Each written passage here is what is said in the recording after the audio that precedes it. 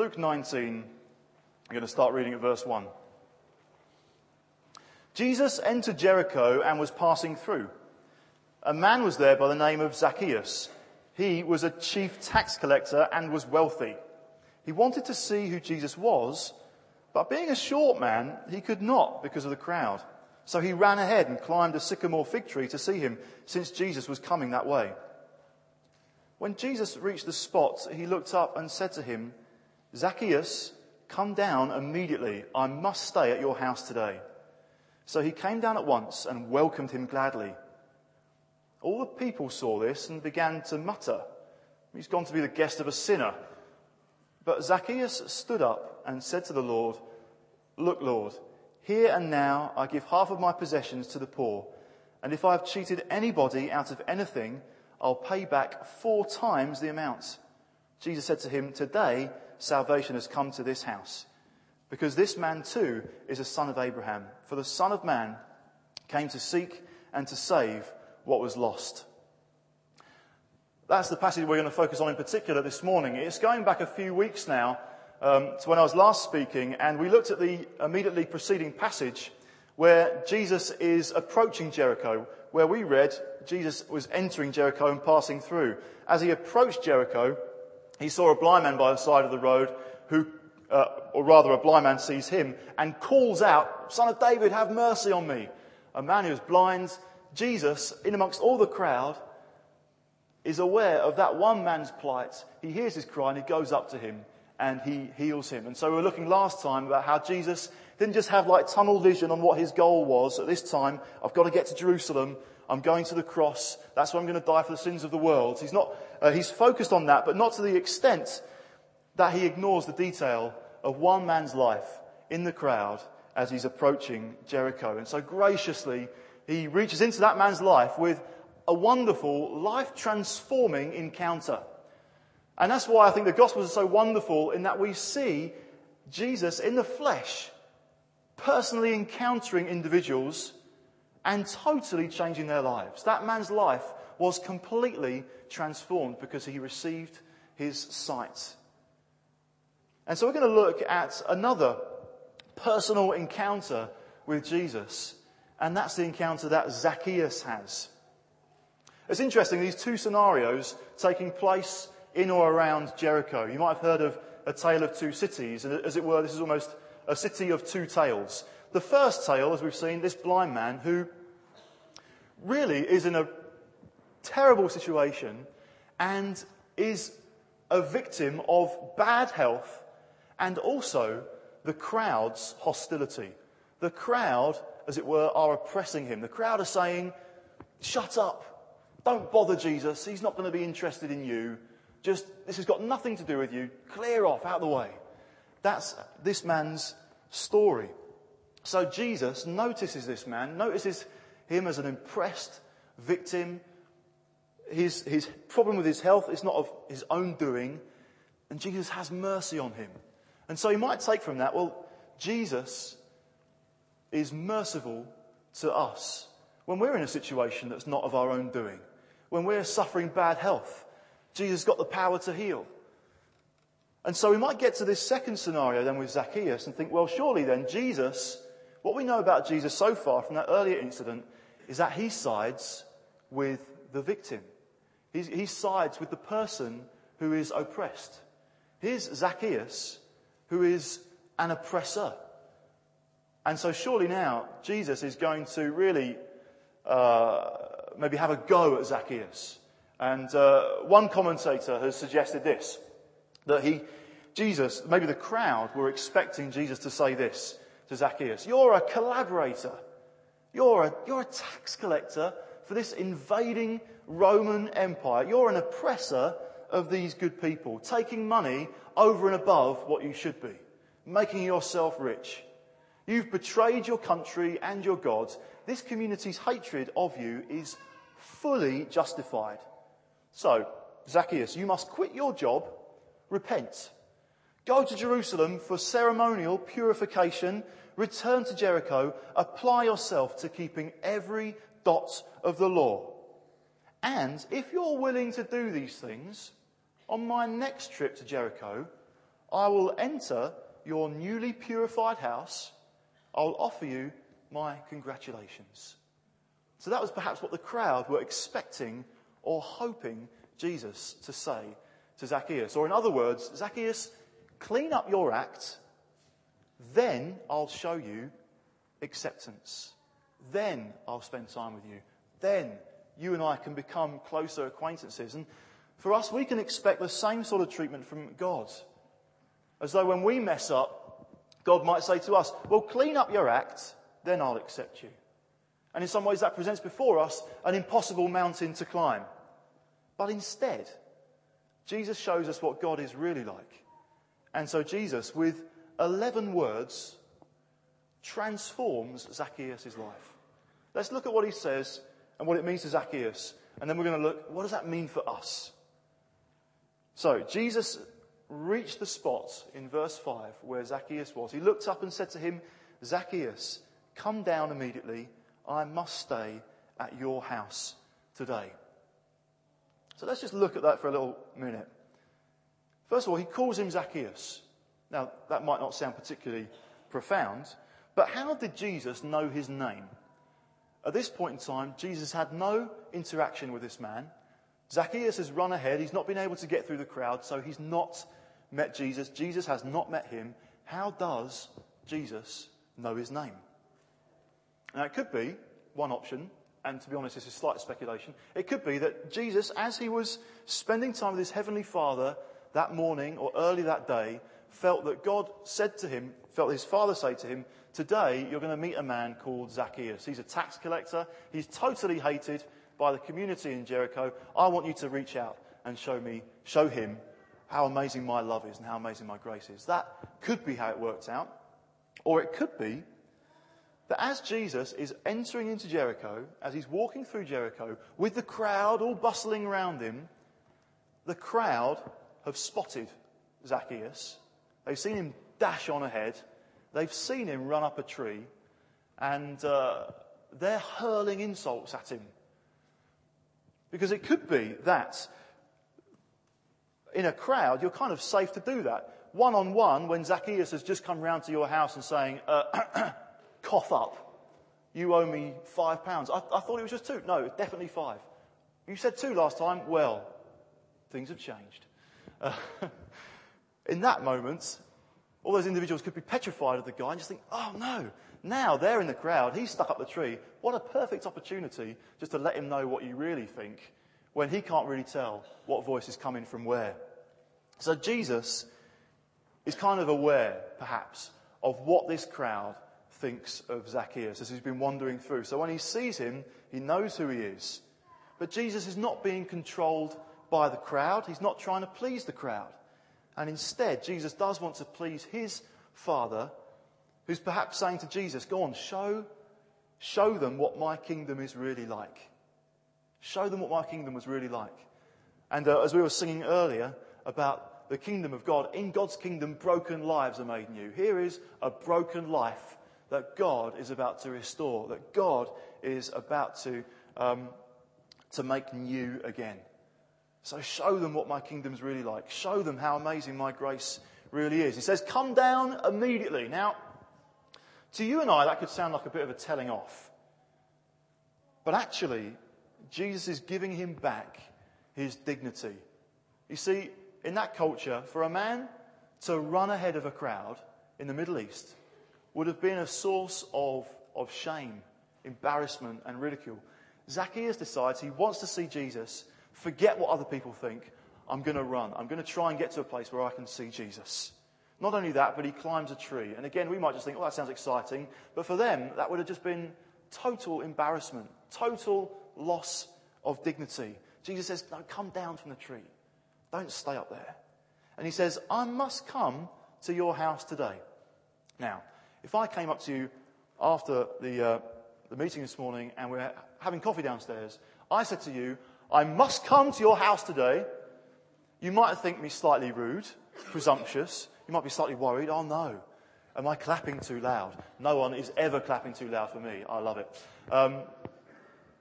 So for our ears, that might sound a bit presumptuous because for us, we would kind of show honour and acceptance and love to someone else perhaps by inviting them to our house.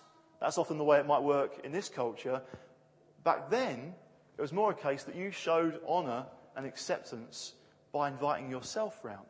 And that would give that person, that host, maybe a good reputation in their town or in their city. That's what was going on. The crowd, remember, from last time, were probably wanting to take Jesus through Jericho, guide him through to a certain respectable person's house that the elders of that town decided, they're worthy to have this travelling teacher, this travelling rabbi come into town.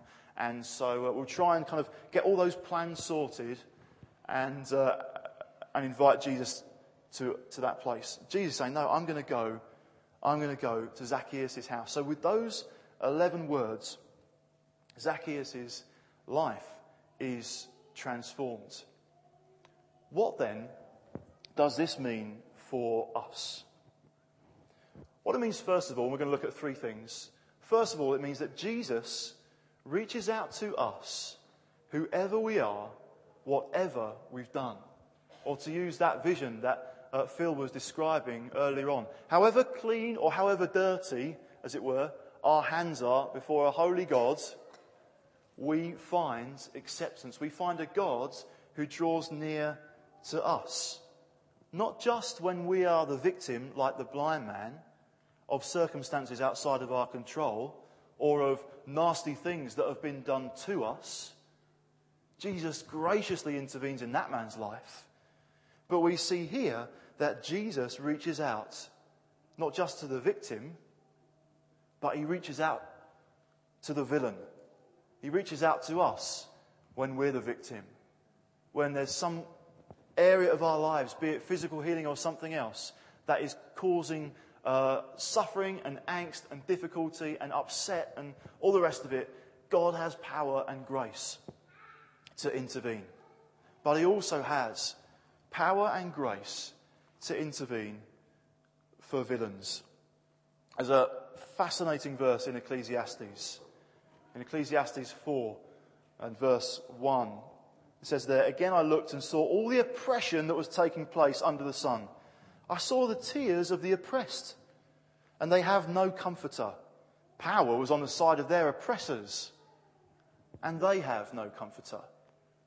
You would expect the oppressor to be the one that really cops it, who really comes in for a stiff time from the Lord. But God, in Jesus, is then reaching out. So God reaches out to us, whoever we are, whatever we've done, in situations where we're the victim, and also in situations where, if we're honest, we've been the villain. And if we're honest, we've probably got to acknowledge that we are an inconsistent mixture of both. From time to time, we might be more one than the other. But the chances are we are a mixture of both. Now, some of you might be familiar with the famous hymn Amazing Grace, written by John Newton. He was an example of a guy who was a mixture of villain and victim. In his early years, growing up at sea, an absolutely miserable existence in the merchant navy, himself as a youngster, badly treated, victimised, enslaved by masters, tries to run away, gets clobbered again. He later becomes the captain of a slave trading ship, responsible for the misery of hundreds of others. A mixture of victim and villain. And actually, it's when he's a villain that God reaches out to him with amazing grace. In the middle of a massive storm. And he prays to God, remembering his mother's faith. He prays to God, and God rescues him from that storm. And that was his first experience of God's amazing grace that then led him all the way through. Now, his life wasn't transformed completely in one swift flash. He came to Christ and actually for a while was still involved in the slave trade and treating slaves better, but then eventually moving away from it entirely to be involved in the abolition of slavery. So a mixture of victim and villain. Now, last time we were looking at the previous passage, we also looked at the example of David in the Old Testament. Again, an example of victim and villain.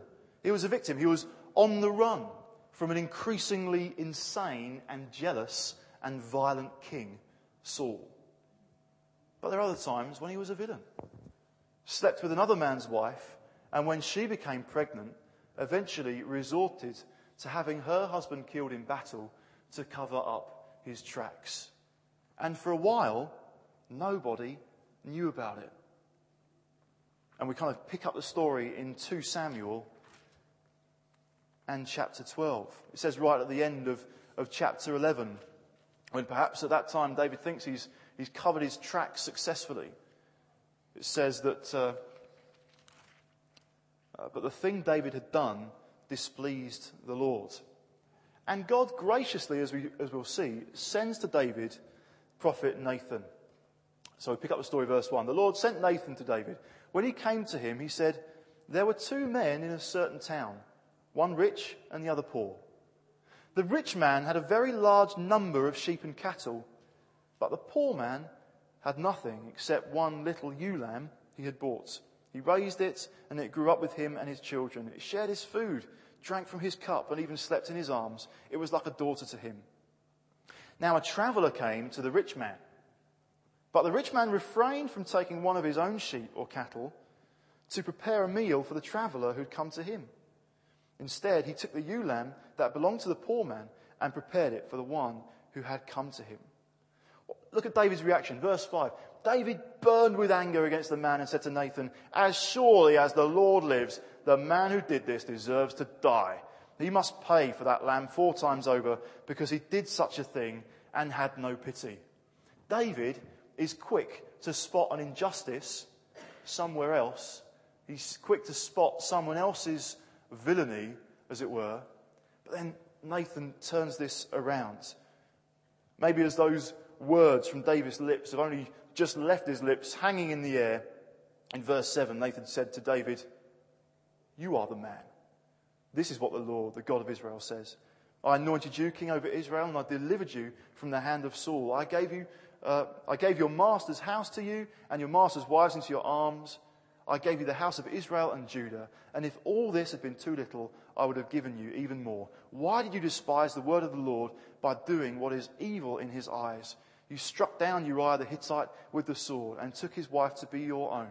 You killed him with the sword of the Ammonites. Now, therefore, the sword will never depart from your house because you despised me and took the wife of Uriah the Hittite to be your own." So David, quick to spot when perhaps someone else has messed up, hoping that maybe things in his own life will be covered up. But just look at David's response when all of that does come out into the open. Got to say that David is a man who knows how to repent. When it comes out into the open to his attention, when he's confronted with this, he repents straight away. Verse 13, David said to Nathan, "I have sinned against the Lord." He's not saying, "Well, don't you realise life is tough for a king? Don't you actually realise some of the previous situations I've been in? Well, I've really been on the receiving end of other people's hostility, and I've got a lot to cope with." And he didn't say, "Well, that woman, Uriah's wife, she's equally to blame as I am. Are you going to her as well? Are you going to, give the same message to her? Make sure she hears it, all right?" Does he say any of that? No, he says, "I've sinned." He even then goes on to write a psalm about it, which is in the Bible for us all to read. The guy knew how to come to the Lord. He knew how to come to God in repentance. And so it's the same for us, that we'll be a mixture of victim and villain. And so if there's a scenario, some situation, be it healing or be it something that's out of our control, something that we've not brought about ourselves, we have a gracious and compassionate God who demonstrated that, as we've seen here a few verses earlier back in Luke, by Jesus healing that blind man.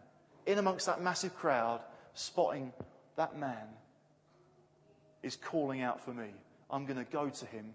I'm going to intervene in his life. I'm going to transform his life and turn it round. That is God's amazing grace. And when we are the villain, when we kind of search our own hearts, have one of those moments where we just feel, actually, God is bringing stuff to my attention, and maybe like David, this ain't comfortable, I don't like it, but actually I've got to face the facts. Actually, I've sinned.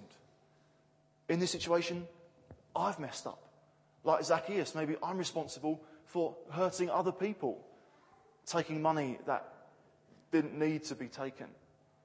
And in those situations, we have a gracious and compassionate God who demonstrated that grace by Jesus here reaching out to Zacchaeus, showing him amazing grace. Therefore, let's be like David, quick to repent. Let's be like Zacchaeus, who sought Jesus in a definite way. He didn't allow himself just to get lost in the crowd. He thought, I want to see Jesus. And he accepted the gravity of his own sin. Zacchaeus, as it happens later on, says, if I've cheated anybody out of anything, I'll pay back 4 times the amount. And that's interesting because that's what David said the man who had stolen that sheep should do. He should pay it back 4 times. That was what was dictated for people who had stolen. That was the standard in the Old Testament for people who had taken stuff, taken a sheep that didn't belong to them. And so Zacchaeus is saying, look, if I've cheated anybody, actually he's saying, I know I have cheated. I know I have stolen. And I'm going to admit the full gravity of what I've done. What are we like, I wonder, with receiving feedback? Because if we get hold of this, when people are sharing with us, maybe in a very delicate, sensitive way, maybe in a slightly angsty, angry way, maybe in a way that isn't actually all that helpful, but they're sharing some feedback with us, saying, actually, what you did, actually, that hurt. That's caused me offence. Are we quick to rush in with well, don't you realise what I have to go through?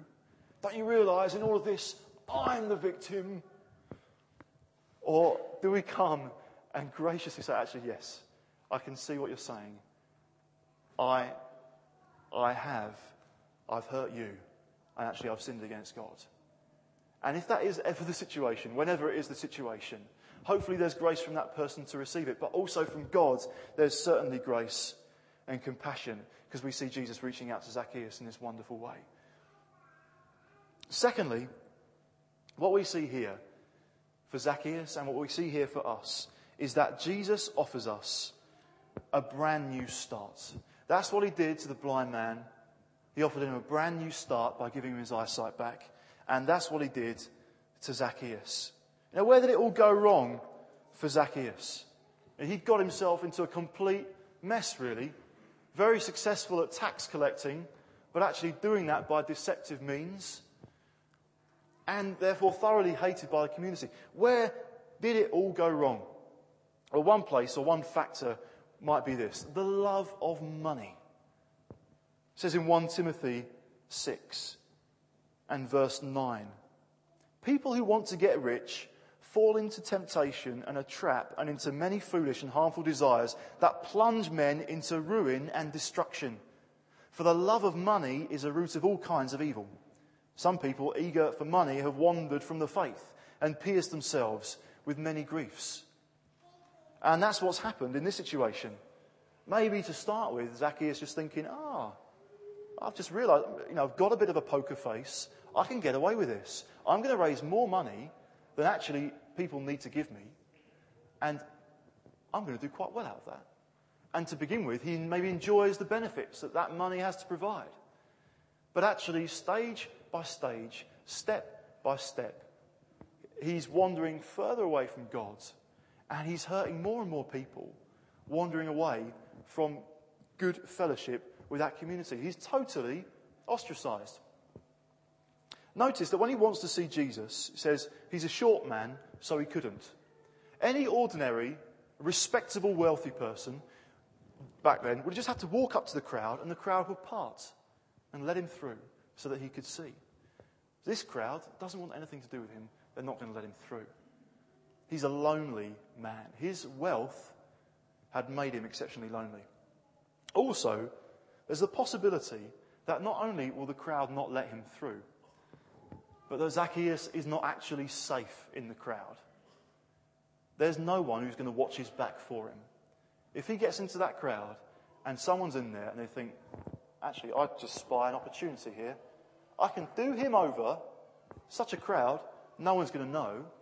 If anyone does see, they're not going to care, because we're all pretty much in the same boat when it comes to Zacchaeus. And when the crowd has parted, there's Zacchaeus lying on the floor, and no one who obviously was to blame. So he's in a bad way. This man he needs a brand new start. He needs a brand new start. And that is exactly what Jesus offers him. How does he do that? We've seen how Jesus invites himself around to the house. What Jesus does is shift the anger that the crowd felt towards Zacchaeus. Jesus shifted that anger onto himself. He said all the people saw this and began to mutter, he's gone to be the guest of a sinner. The crowd then take offence at Jesus. It's as though Jesus is taking that anger off of Zacchaeus and taking it onto himself. Where Zacchaeus was the villain, Jesus is now becoming the villain in Zacchaeus' place. And that gives us a foreshadowing of what's about to happen on the cross. Remember that it's only a few verses back in chapter 18, verse 31 onwards, that Jesus is explaining to the crowd, to his disciples, what's about to happen to him in Jerusalem. His disciples don't understand. Why is Jesus going to die? What's all this talk about? And so here, Jesus is kind of providing clues. This is what my kingdom is like. In my kingdom, God reaches out to villains as well as victims. In my kingdom, I take upon myself anger and hostility that otherwise you would experience. Paul describes it in the book of 2 Corinthians for us. 2 Corinthians and chapter 5, verse 21. God made him who had no sin to be sin for us, so that in him we might become the righteousness of God. God made him who had no sin. God made Jesus to be our sin. God made Jesus the villain on our behalf, on Zacchaeus' behalf, so that we're then free from that hostility. Zacchaeus was under the crowd's hostility. It was, in a sense, justified because of what he'd done. It was understandable that the crowd didn't like him. It's understandable that God is not pleased with our sin. It's understandable that we have caused offence to him. Well, what does God do? He makes Jesus to be the villain so that we become the sons, so that we become the righteousness of God as it's described there in 2 Corinthians. Interestingly, Zacchaeus' name means pure, or means righteous, which to begin with, at the beginning of the story, totally ironic. But actually, Jesus gives him the opportunity to be righteous, to become pure, to have, as it were, a new identity, to have a brand new start. And that's what Jesus does for us in his kingdom as well. Thirdly, we see this, that we're on a journey. There was a John Newton earlier on. God broke into his life, took him on a journey, step by step. Everything didn't change entirely at once. In one quick flash, he wasn't made the perfect individual. Zacchaeus, in one quick flash, is not made the perfect individual. When we come to Christ, we're not made the perfect person straight away. God is committed to working through, stage by stage, in our lives. So Zacchaeus receives this wonderful gift of God's grace, and he responds to that. You know, it wouldn't make sense if his life stayed exactly the same after encountering Jesus and accepting his kindness. It's the same for us. If we were to receive a most outrageous gift, let's say a brand new car, And up until this point, you've been driving a banger. Rust bucket banger. And it's only got so many more miles on the clock. And you receive the gift of a new car which has everything as standard, which is economical as well. It hardly costs you anything. It's the dream car. You wouldn't keep that on the driveway and still drive around your banger. You'd think, oh, thank goodness, we can get rid of that. God's provided us with this wonderful new gift. And it's in the same way. For Zacchaeus to receive this acceptance, to receive this grace, it wouldn't make sense if his life just stayed the same. No one tells Zacchaeus what to do, but in verse 8 we find out Zacchaeus stood up and said to the Lord, "Look, Lord, here and now I give half my possessions to the poor. If I've cheated anybody out of anything, I'll pay back 4 times the amount." Zacchaeus started where he was. He didn't start by suddenly obeying the entire law. He started where he was. He started with his money. He started with what had previously been his Lord or his master. He loved money. Now, having received this acceptance from Jesus, Jesus is his master, he's free from the love of money. And so he shows that freedom, whereas previously his personal motto could have been wealth for self or more for me. Now, he's demonstrating here his freedom, following Jesus' example. And Jesus showed him costly love by taking on the crowd's hostility. Now Zacchaeus is following that example, showing costly love. I'm going to give it away. Money is no longer my Lord, and actually, I am no longer my God. I'm going to use what I have to serve others. And so it's the same for us, starting from where we are, seeking to follow Jesus' example, becoming more and more like him, but understanding this is a step-by-step process of being more like Jesus. And it's interesting as well that Jesus says, today salvation has come to this house, at the point where Zacchaeus has only pledged what he's going to do. Again, Jesus is not saying, go on, clean up your act, and then I'll accept you. Jesus is saying, no, salvation has come to this house. Why? Well, Jesus had come to that house. Salvation had come. Jesus says as well, this man too is a son of Abraham. He's not just talking about Zacchaeus being a physical descendant of Abraham and therefore part of God's people. He's saying, no, here's a man who's following in Abraham's footsteps. Abraham was a man to whom God said, go, leave your hometown, go. I've called you, I'm sending you on a journey, I'm going to be with you. And Abraham went, not knowing exactly how things were going to work out, a man of faith. And that's the same for us, setting out on a journey, not necessarily knowing all the details of life. When we come to know Jesus for ourselves, think, well, what will my life look like if I follow Jesus? What will my life look like if I follow him in this area of my life where perhaps previously I've just wanted to keep that under control myself? Where we are people like Zacchaeus stepping out on a new journey of faith. So, in these 2 stories that we've looked at the last couple of weeks, the blind man and Zacchaeus, we've seen what it's like to encounter Jesus. We've seen what it's like to encounter his amazing grace. Back in the Gospels, Jesus was in the flesh and people encountered him face to face. Now, all of us encounter Jesus by the Spirit.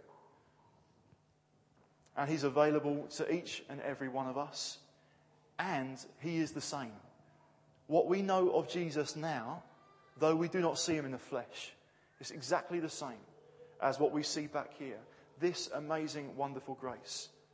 So he shows us that by healing, by intervening, by answering prayer, by bringing a brand new start, by bringing a new identity. Both the blind man and Zacchaeus are a demonstration of God's miraculous and indescribable love.